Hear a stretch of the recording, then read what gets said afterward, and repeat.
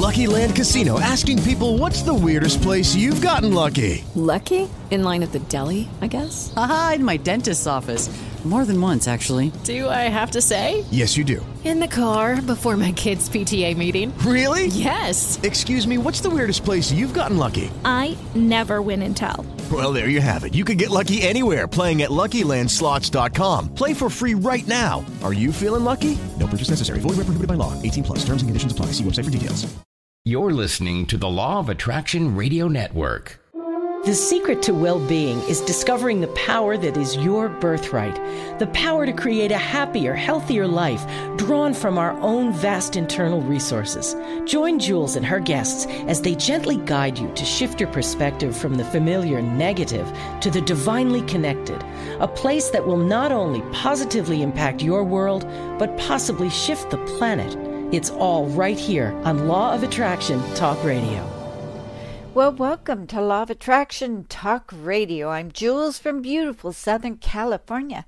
I've got a really great show for you tonight because tonight you will hear something that may be an aha moment for you. It's going to cause you to resonate, or should I say remember something that you were supposed to be hearing tonight. We have Hay House author Anita Moorjani with us, and she's talking about her book, Dying to Be Me. She toured around with Dr. Wayne Dyer for quite a few years, and now she is still doing great and feeling good. And it's really, really an amazing story that will cause you to re-examine everything in your life. But first, I want to thank those wonderful friends of Law of Attraction Radio Network for your financial gifts via tithing. Oh, wow. It has been incredible. By now, you should be reaping the rewards of tithing, which is an increase of money flowing to you. But you need to give in order to show the universe that you're not in lack. If you have 10 pennies and give 1 penny, that will create more pennies. It's not about expecting things from the universe. It works because you're placing yourself out of lack by the act of giving. It's really simple. And to all of those who listen, never forget that you're the most important beings in the world. We need you, especially now. We need your positivity and your love to shine through. It's because of you that the understanding of the law of attraction is making a dramatic difference in the world. So, I want to give another example about taking what you make and giving it away. Say you make your own baby formula, and you say, well, thank you, universe, for this healthy baby formula. Now, how can I assist you, universe? And then all of a sudden, another mother asks you about baby formula. And you say, well, here, I have some. And she gives her some baby formula. The act of giving is the act of love that generates more goodness than actual dollars. The feelings of love you feel is not only about the money, it is the act of giving. It's something that we're supposed to learn right now on this planet. So when you give, place love upon it. Whatever you give, be it money or formula or a gift, place love on that thing. And that will always bring something back to you. It works. It is so consistent. You know I know I have an internet radio show that's heard everywhere. And even more important, I have this MP3 recording that I've been giving away for free. And it's all about attracting money to anyone who listens. You have to listen to it consistently so that you can get rid of those blocks. Now, the recording's been around for a while. I've used it from time to time, and I know it works. One of the biggest things it does is that it removes the feeling of lack and replaces it with abundance. This is important if you want to shift from no money to more money. This is what the universe is trying to teach you right now. How you can create the money or items that you need and want. This is about the law of attraction. And this is how the universe works. It doesn't necessarily come from a paycheck. It can come to you from anything. Now, I created this MP3 years ago, and it has the energy imprint of energy healer Eric Altman. Well, energy builds and builds from all of the people who listen to it on Law of Attraction Radio Network. This means that whoever listened and used it 10 years ago, well, the energy of that person is imprinted on the MP3. And after all these years of being listened to, it's got some mighty powerful energy associated with it. A few years ago, I started giving it away for free because I truly want everyone to be free of financial restraints, or at the very least, be relaxed about money. Well, last week, one man listened to it, and then he went to a place to buy some lottery tickets. He called me afterwards because he bought a scratcher and just won $500. Once your mind stops tuning into the lack goes away. What you think, you become.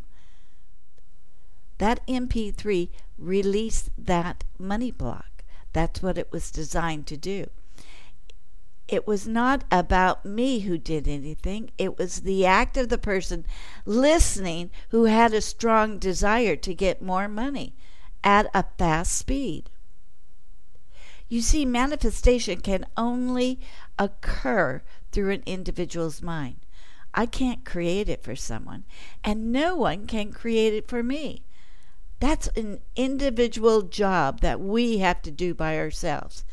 You are the only person that can create for yourself because it takes you to release the blocks that keep you from producing the money that you want.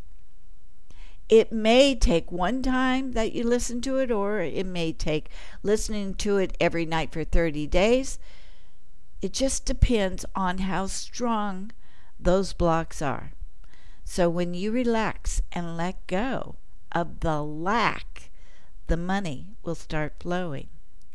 Now, as a hypnotherapist that practices the law of attraction, I understand how the mind works and how manifestation occurs. And it can, in fact, help you to release blocks by identifying them prior to the hypnosis session.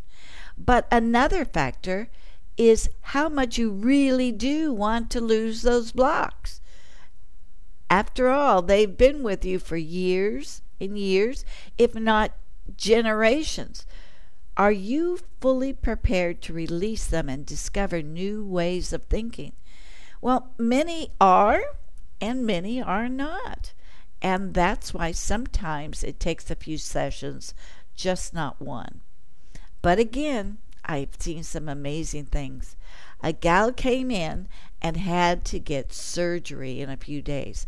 Now that's what I call smart thinking, because hypnosis can actually increase the healing of surgery at record speed. It's amazing. I've seen it. And that's because your mind is so powerful. Once you get rid of the fear, the blocks dissolve, and you let your body get down to business. In the case of cancer, hypnosis can help you by getting your mind in the right place to take on the challenge of attacking those cancer cells within the body. All the cancer cells are doing is simply replicating themselves. So calming those cells down and activating the healthy cells works great. That's how powerful the mind is. Your mind is the commander-in-chief of you and your body. It helps you to send healing waves through the body. But we have been programmed that the big C, actually that's cancer, not COVID, but it could be both, is a killer. But it's not. It's how we think about it that matters. Remember, fear is a very destructive feeling. You must actively and consistently change your thoughts to change your life. It's not once. It's a lifelong pattern of correcting the negative and replacing it with the positive. Now, in case you haven't seen the latest issue of Law of Attraction magazine, I feature Master Lee, who discovered a healing light within the body that each one of us has. We can turn on that healing light, and we can actually turn it off. In other words, we came into the world knowing that we had the power to heal ourselves. But with the great invent of so-called modern medicine, some of the medicine actually turned out to be deadly. We know when something is wrong, and we know intuitively how to correct it. The answer has always been within us. But yet, we take the easy way out, and we go to the medical clinics, and we allow countless tests, and even some that put poison dyes into our body. I've seen that look in doctors' eyes when they pronounce how they're going to start treatment for cancer. Not to cure it, but just to give you more time. To me, that's the wrong approach. Although, to be fair, it's not all doctors, or is it? Seems to me the cost for a holistic doctor is far less than the medical doctor. And holistic medicine can heal the body amazingly fast because you're allowing your body to become alive and do the work it's supposed to, which it did for hundreds and thousands of years prior to us having a medical community. Focusing on improving your immune system as you take your vitamins. The act of your vitamins is very important because it is confirming to the universe that you desire to stay in good health. It's that act that does it all. Now, having said all that, I'm not one that will go to modern medicine, but I will go to holistic medicine. And that is because the medicine is not about every Tom, Dick, and Harry. It's about you. And your body personally heals itself. Don't forget we have the absolute ability to heal ourselves. And there are doctors who absolutely know how you can heal yourself instead of using chemo or harsh treatment. Seek them out first. Anyway, the bottom line is that you don't need anyone else to create wealth or even health. You've got all of the answers if you simply stop relying on others and learn to tap into your intuition. Now, your intuition may tell you that you need to get help, and that's wonderful. But then you're still listening to the connection to source energy, and that is what is giving you personal information that you need. If you ever feel confused about something, just sit back and relax. Ask the universe or God for answers. And you know what? You will see them. It's kind of like magic. It's amazing to me to see that humans have been living here on planet Earth for so many centuries, but yet started depending on something outside of themselves to give them personal answers. So I am here to tell you that you need to start trusting your gut. You got the answers. Just listen. Let's take a fast commercial break and we'll be right back with Anita Moorjani. Many of us feel like our lives lack something. What if we could be reminded of an innate gift that lies dormant within all of us? Yamin Lee's new spellbinding memoir, Whole Body Prayer, The Life-Changing Power of Self-Healing, takes us on a spiritual journey which reveals an important message. What we are searching for has been waiting for us all along, right inside our own bodies. This is a true story of a master healer. Order Whole Body Prayer, The Life-Changing Power of Self-Healing on Amazon or visit www.mywholebodyprayer.com. And we are back with Anita Moorjani, who wrote the best-selling book, Dying to Be Me, by Hay House. I want you to purchase this book because when you read it, you get so many aha moments, as I did. It's very, very well written. It's very profound, and it's a game changer. And again, it shows that science is verifying that something occurs. Instantaneous remissions occur by our thoughts, and that near-death experiences are a phenomenon that cannot be explained away as a drug. So help me welcome Anita Moorjani. Anita, thank you for coming on. I am so thrilled to have you on the show. Thank you for having me on the show. I'm thrilled to be here. You know, you've got a very, very special life experience, and I am so happy that you chose to share this with the world.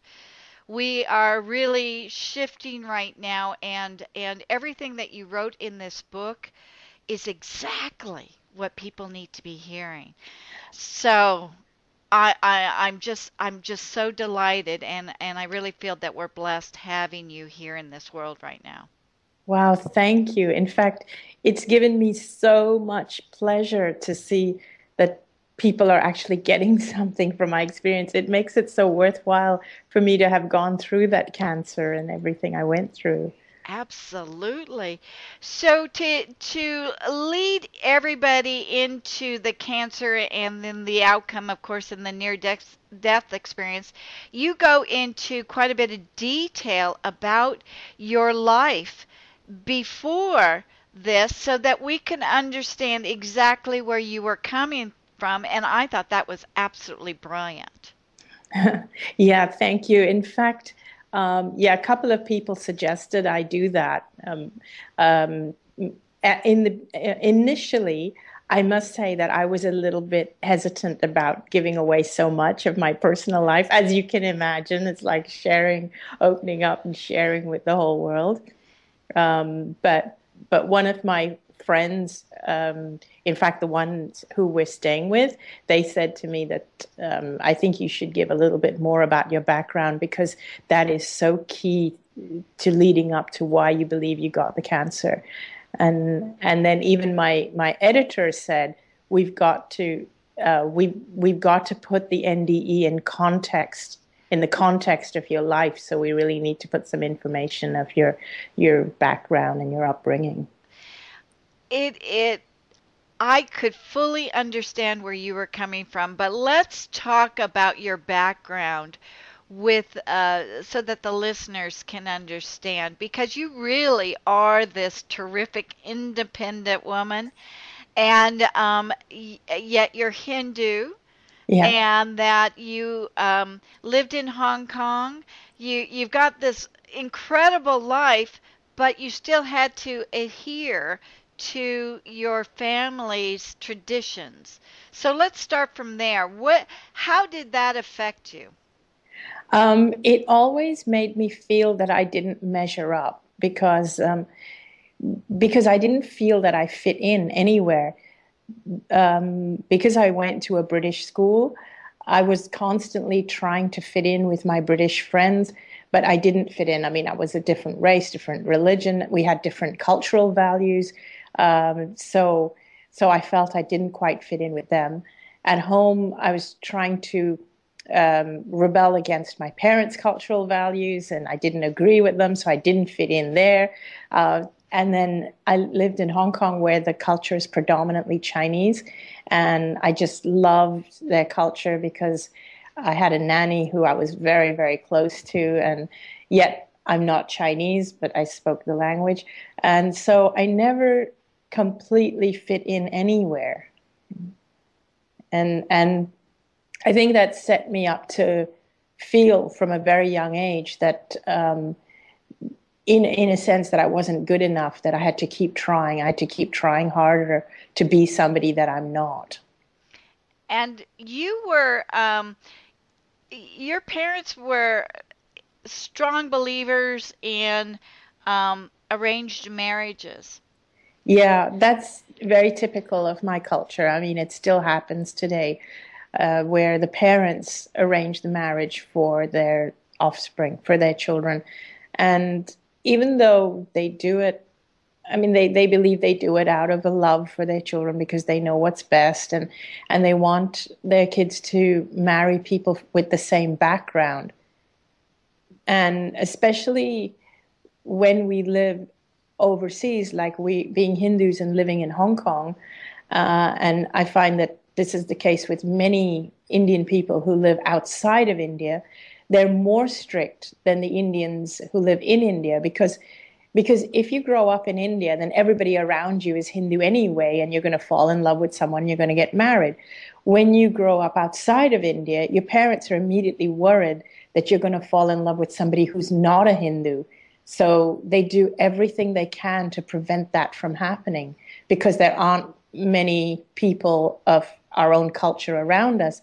They want to do everything they can to prevent it from happening. So they try and push their kids to have an arranged marriage with somebody who shares the same cultural values. And yet you were very independent, and even though you wanted to please your parents so much, you really did. You got engaged and you just couldn't go through with it. Yeah. I don't blame you, but and that's your independent, and I think you're really, I mean, that independence really builds your character right there. That is magnificent. But you suffered greatly because you had to break that engagement. Yeah, I was ostracized from the community, and then I was made to feel that that nobody else would be willing to marry me, at least not within our culture. And what I'd done was, yeah, it was considered quite huge at that time. So you being very independent, but at the same time you felt this tremendous burden of what you did, that you just were not necessarily to be respected. You didn't understand yourself. Yeah, I think what I felt was that I felt, I guess, being independent is who I truly was. I mean, I was not the type of person who would naturally have been obedient and gone for an arranged marriage. But yet I felt that to be that way was wrong. I felt I was flawed because of who I am. I felt that I'm not supposed to be this way. Why am I this way? I'm not supposed to because it's not acceptable in my community. Other women are getting married and they're and they're being really good wives and good mothers to their children, and they're staying home and they're happy with their lot. Why is it that I want so much more? Why is it that I want to travel and I don't want an arranged marriage and I don't want to stay at home and I want to go out and work and I want to do something exciting? And I felt I was wrong for being that way.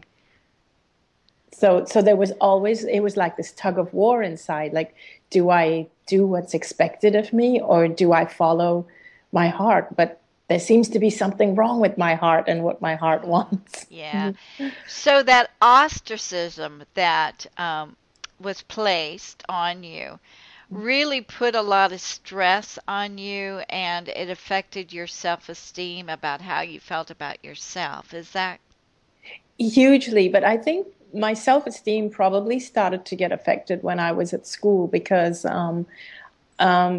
because I was a minority. I've always been a minority in my whole life. I mean, living in Hong Kong and being an Indian person in a Chinese country, being an Indian person in a British school.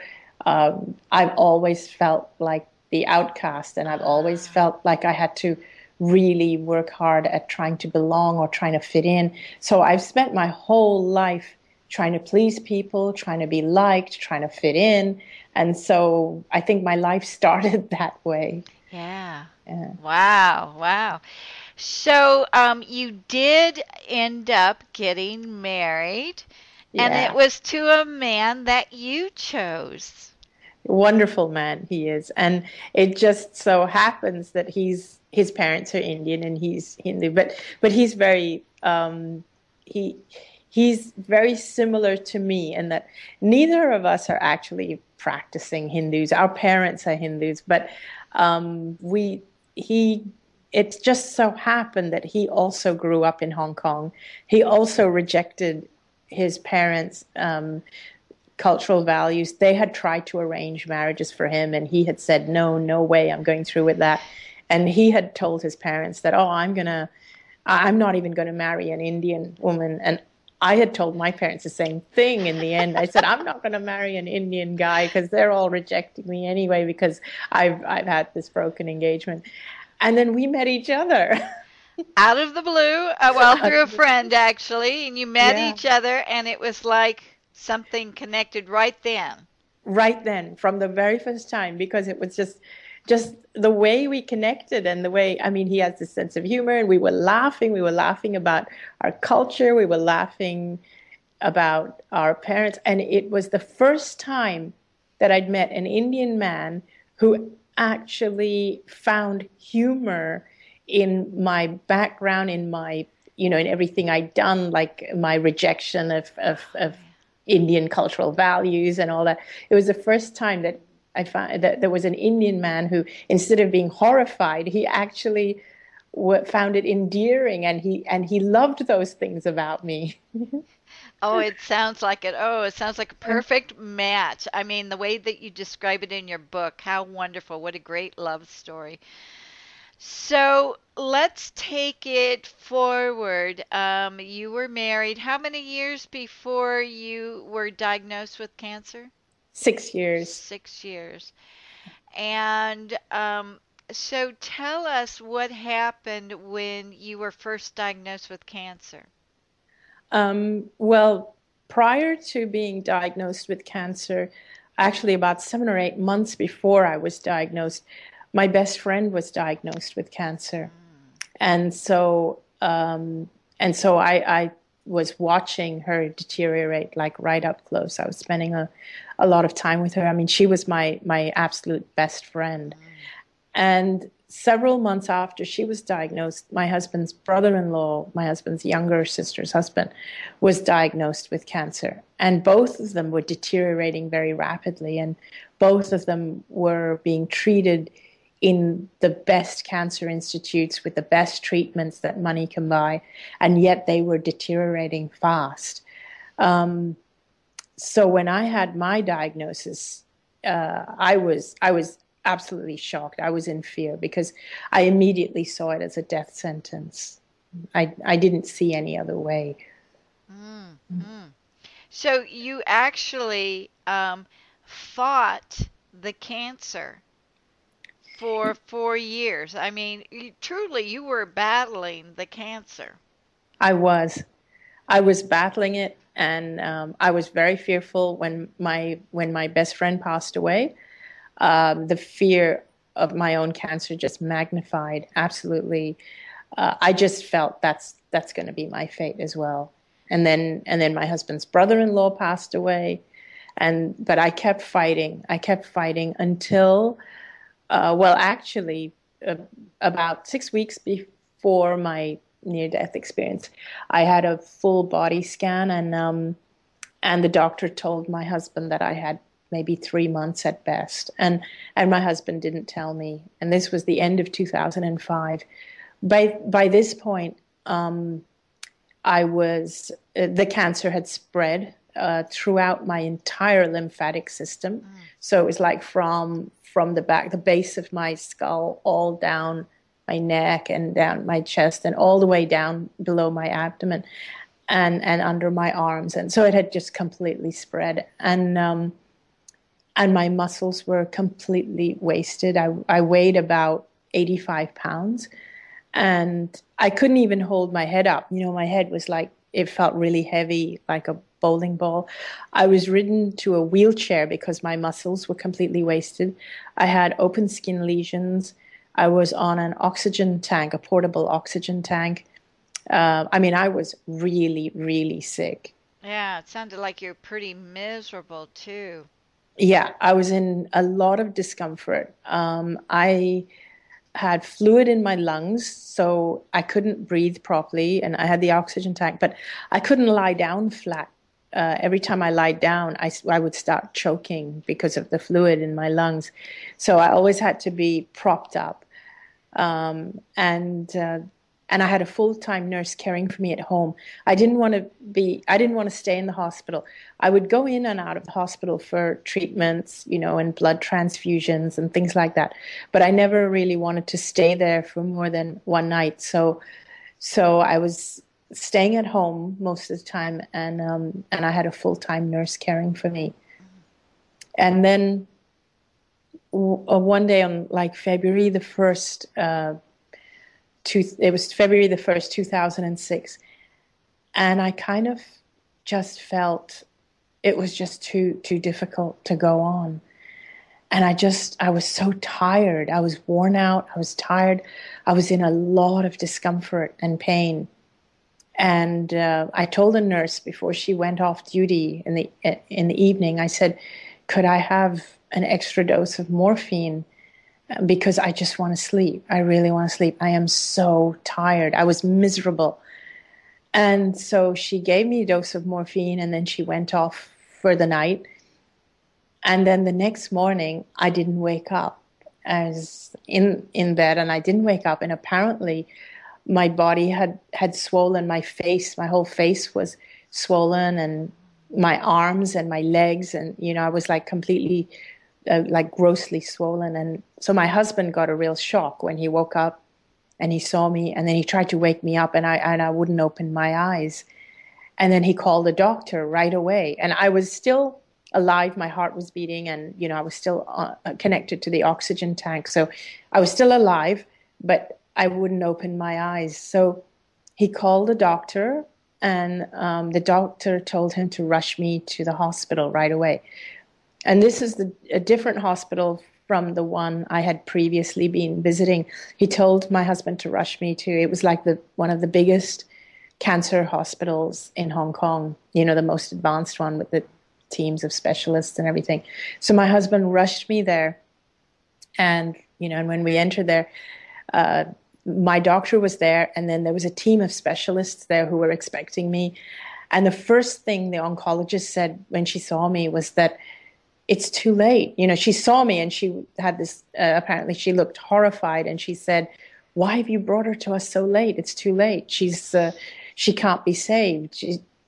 She probably only has a few hours. She's all bloated. It means that her organs have already shut down. Her organs have stopped functioning.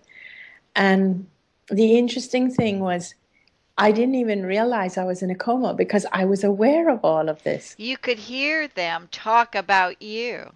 Yeah, I could hear, see, feel everything that was going on around me. Where were you? Were you up here looking down? You know, it's interesting. For me, it didn't feel as though I was focusing from one point. It sort of felt as if I just started to expand and like take over the whole space, like spilling out until I just encompassed. So it was like I had 360-degree peripheral awareness. I was aware of everything that was going on all around at the same time. Wow.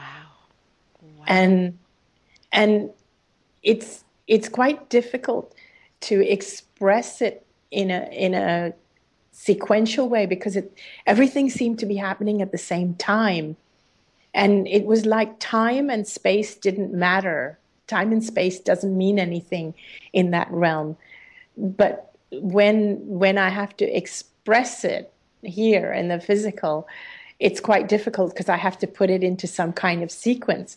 But in that realm, it was actually not confusing. It felt, in fact, like I had this level of clarity that I've never experienced before.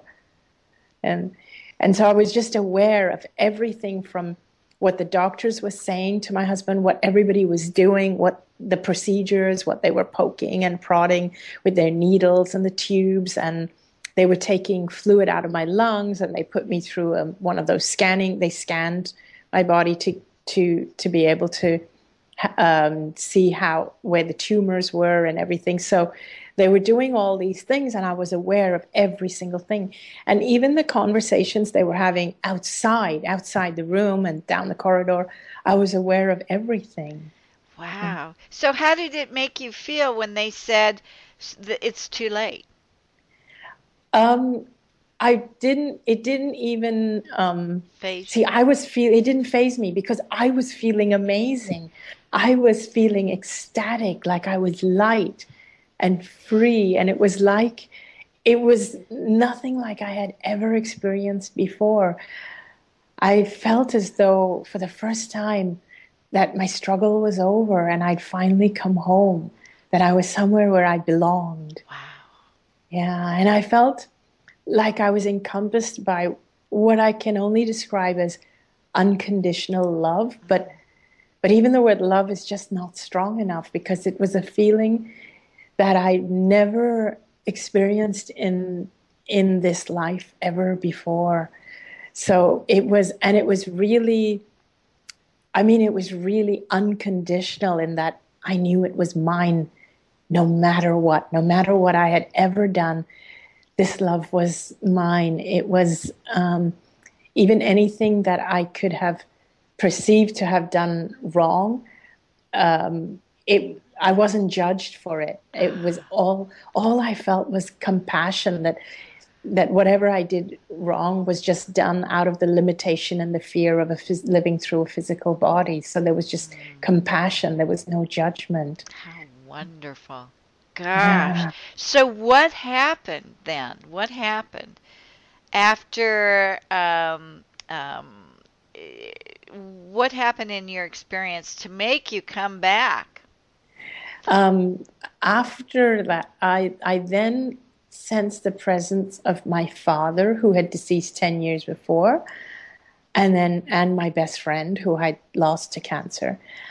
And at the time when my friend was deteriorating, when she was still alive, because I had cancer, I had stopped going over to see her because it was just too difficult for me to deal with, watching her deteriorate and knowing that I was going to go through the same thing because I had cancer. So I stopped going to see her. And then when she passed away, I felt a lot of guilt about that.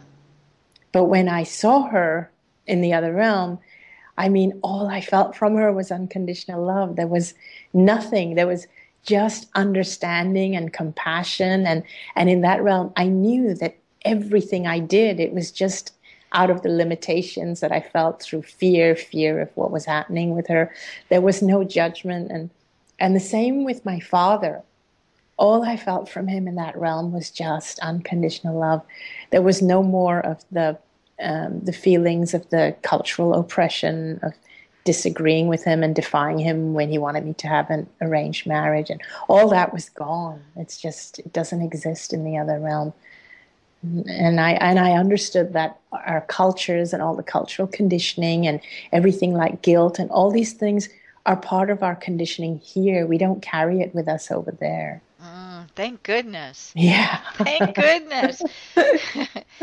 So what was the next step after that? Then I actually started to understand things like why I got the cancer, and I started to understand. I could see my life as a tapestry, and I could see how I how I got to where I was right now. And I could see how we were all interconnected. It was like I just understood the reasons why I was where I was right at that moment in time.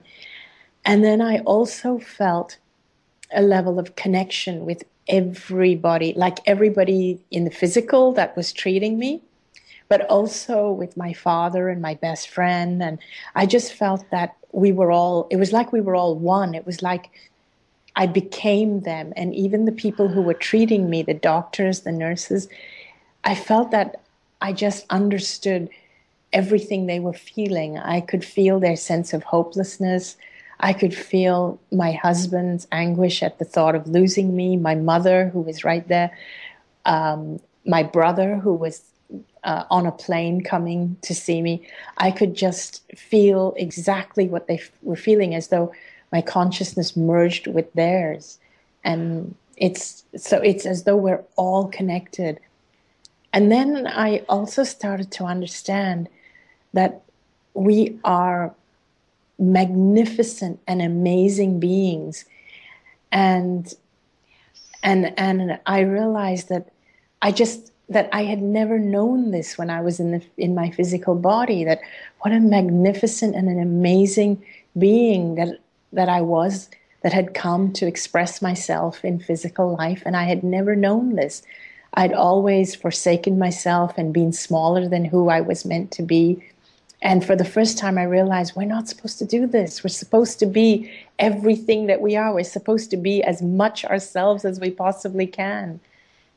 And then I reached a point where I felt that this was as far as I could go. And I couldn't go any further. And if I went further, I couldn't turn back. And my father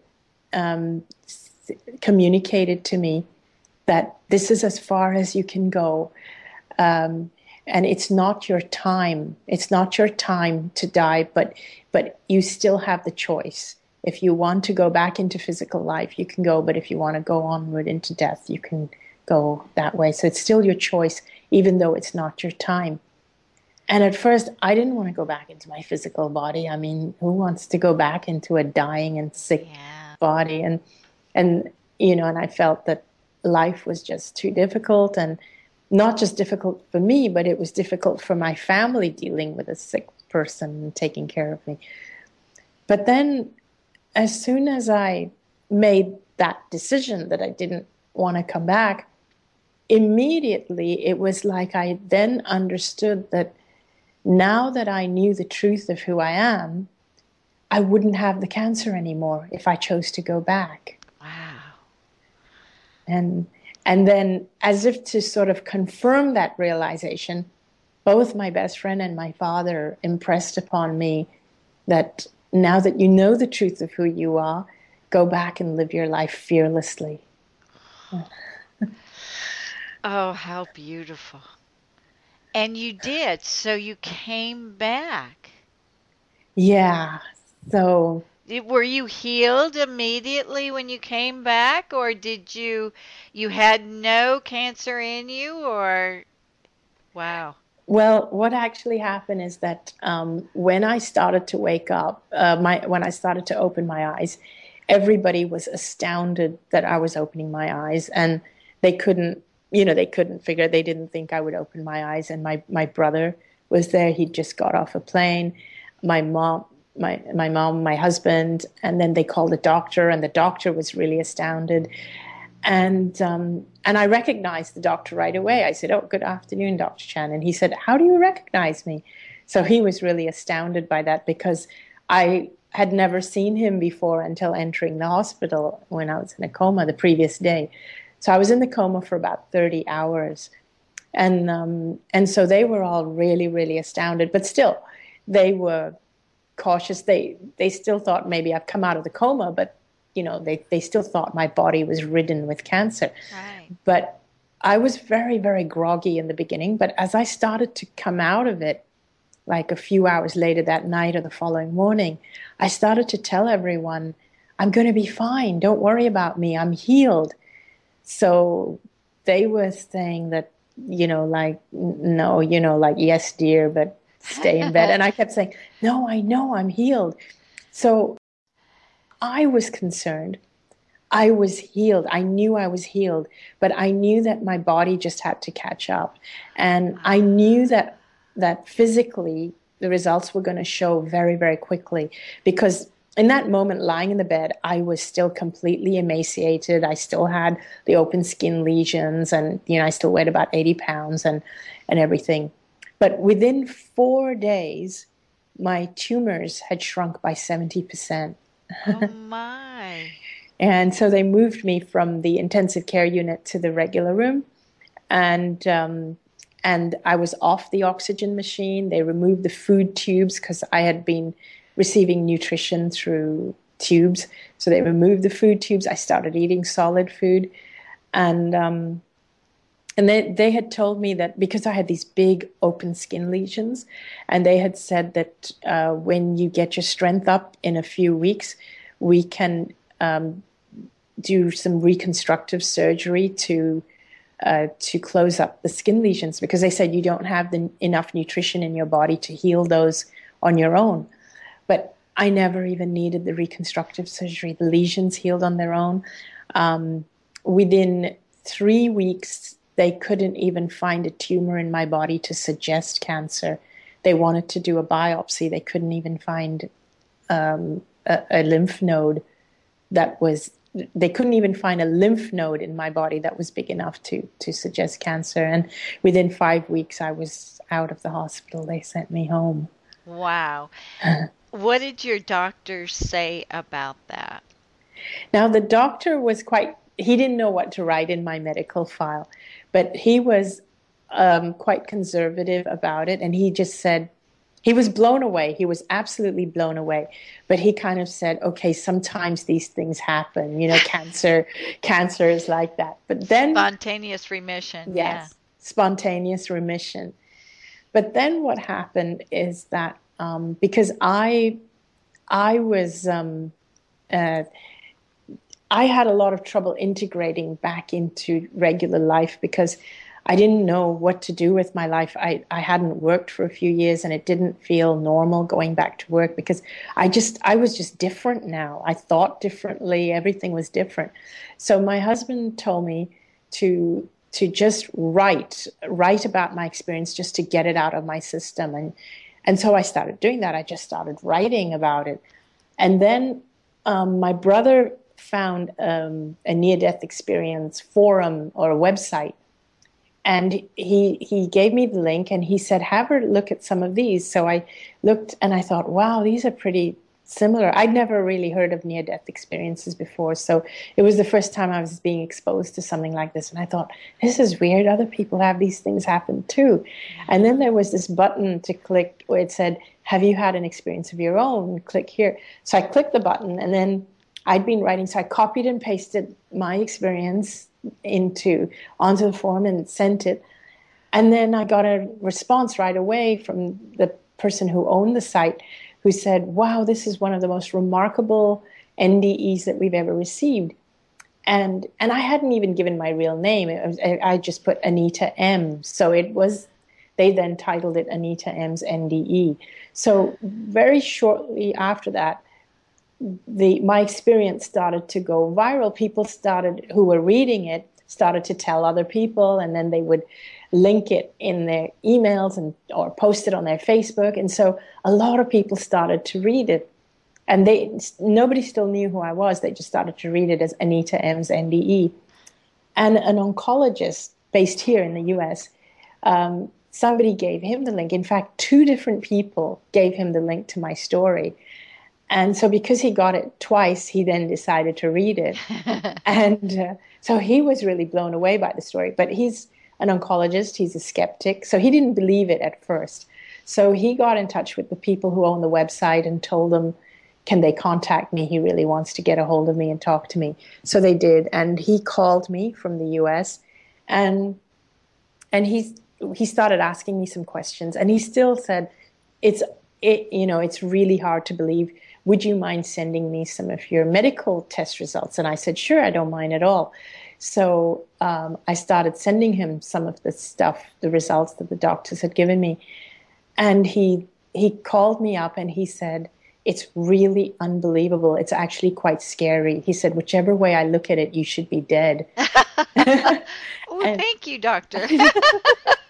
yeah, and he was so intrigued that he actually flew to Hong Kong to go to the hospital where this happened so that he could speak to the people there and confirm it, and so that he could look through my medical records. And so he scrutinized my medical records, he photocopied the pages he wanted, and he actually wrote up a report for me to reproduce in my book. He told me, you should write a book, and he said, let me write this for you so that nobody ever challenges you. Wow. Yeah. So that was quite incredible. In your book, you wrote, let me get this, because it was the basis for healing, I believe. It was so beautifully written. Um, While I was in a state of clarity in the other realm, I instinctively understood that I was dying because of all of my fears. I Yeah. wasn't expressing my true self because my worries were preventing me from doing so. I understood that the cancer was not a punishment or anything like that. It was just my own energy. I love this, manifesting as cancer because my fears weren't allowing me to express myself as the magnificent force I was meant to be. That is incredible. And How that's perfectly put. thank you. And that is the truth. We are all just supposed to be the magnificent force we are meant to be. And that's all. And That's and all. you that's what you realized while you were over there, and Yeah. that's what healed. You also said that you realized that you did a lot of forgiveness work while you were fighting the cancer, and you Yeah. forgave the world, but there was one person that you forgot to forgive, and that was And that was yourself. me. Yeah. Yeah. Because when I was fighting the cancer, I was reading all kinds of things, and I was forgiving myself, I was meditating, I was doing all these things. And this is the one key element which I feel is really missing, is that people still, no matter what we do, it doesn't matter. We can, we can forgive ourselves, we can meditate, we can work with the law of attraction, but until we love ourselves, nothing's gonna work. Oh, yes. Yeah. Yeah. Oh, chills down my back. That's exactly it. You are so right. And we literally are so blessed that you went through all of that pain and everything, but the message to all of us are a couple of things. One, to forgive ourselves, to love ourselves, and especially don't be afraid of dying Yes. And don't be afraid of being yourself. and of That is, living. and of living joyfully. When you love yourself, you choose to live joyfully. Then every time you make your choices out of the joy of life and the joy of loving yourself, rather than making our choices out of fear of displeasing people, fear of doing the wrong thing, fear of looking bad, or fear of getting sick, or fear of ill health. We tend to fear ill health more than we actually revere good health. Good We point. don't respect our health. Instead, we fear getting bad health. That is so true. It's so backward, isn't it? It's totally backward. That's Wow. exactly it. It's really backward. So we fear that we're going to get sick, and then when we go to the doctor or the hospital, our medical systems and the medical diagnostic tools, they're all created to look for illness. But no time in our life does anybody teach us how to live healthily. And everything is just geared towards finding what's wrong. Everything we do. It's always about not doing the wrong thing or finding out what's wrong. It's never about, let's all do what's right for us, or what's good for us, or what's fun, or what brings us joy, or what makes us feel whole. Mm. Well, the message today to everybody is that to learn how to love and appreciate ourselves and everything around us, just to live in joy. And that in itself will bring us the good health and the thriving that we so deserve. Yes, absolutely. Anita, I can't thank you enough for coming on and sharing your wonderful story. I again want to show everybody your book. This is truly an inspiration. If you want to feel good, if you want to appreciate life, you need to get this book. It is a fantastic, and you are truly a blessing to this world. Thank you so much. Oh, thank you. Thank you for inviting me on the show. And to all my wonderful listeners, have a great week. And don't forget to ask the universe for a sign. Bye-bye for now. Thank you so much for joining us. We'll be back next week with another great show from Law of Attraction Talk Radio. If you'd like to comment on tonight's show, send an email to jules@loaradionetwork.com and have a great week. Lucky Land Casino, asking people, what's the weirdest place you've gotten lucky? Lucky? In line at the deli, I guess? Aha, in my dentist's office. More than once, actually. Do I have to say? Yes, you do. In the car before my kids' PTA meeting. Really? Yes. Excuse me, what's the weirdest place you've gotten lucky? I never win and tell. Well, there you have it. You can get lucky anywhere, playing at LuckyLandSlots.com. Play for free right now. Are you feeling lucky? No purchase necessary. Void where prohibited by law. 18+. Terms and conditions apply. See website for details.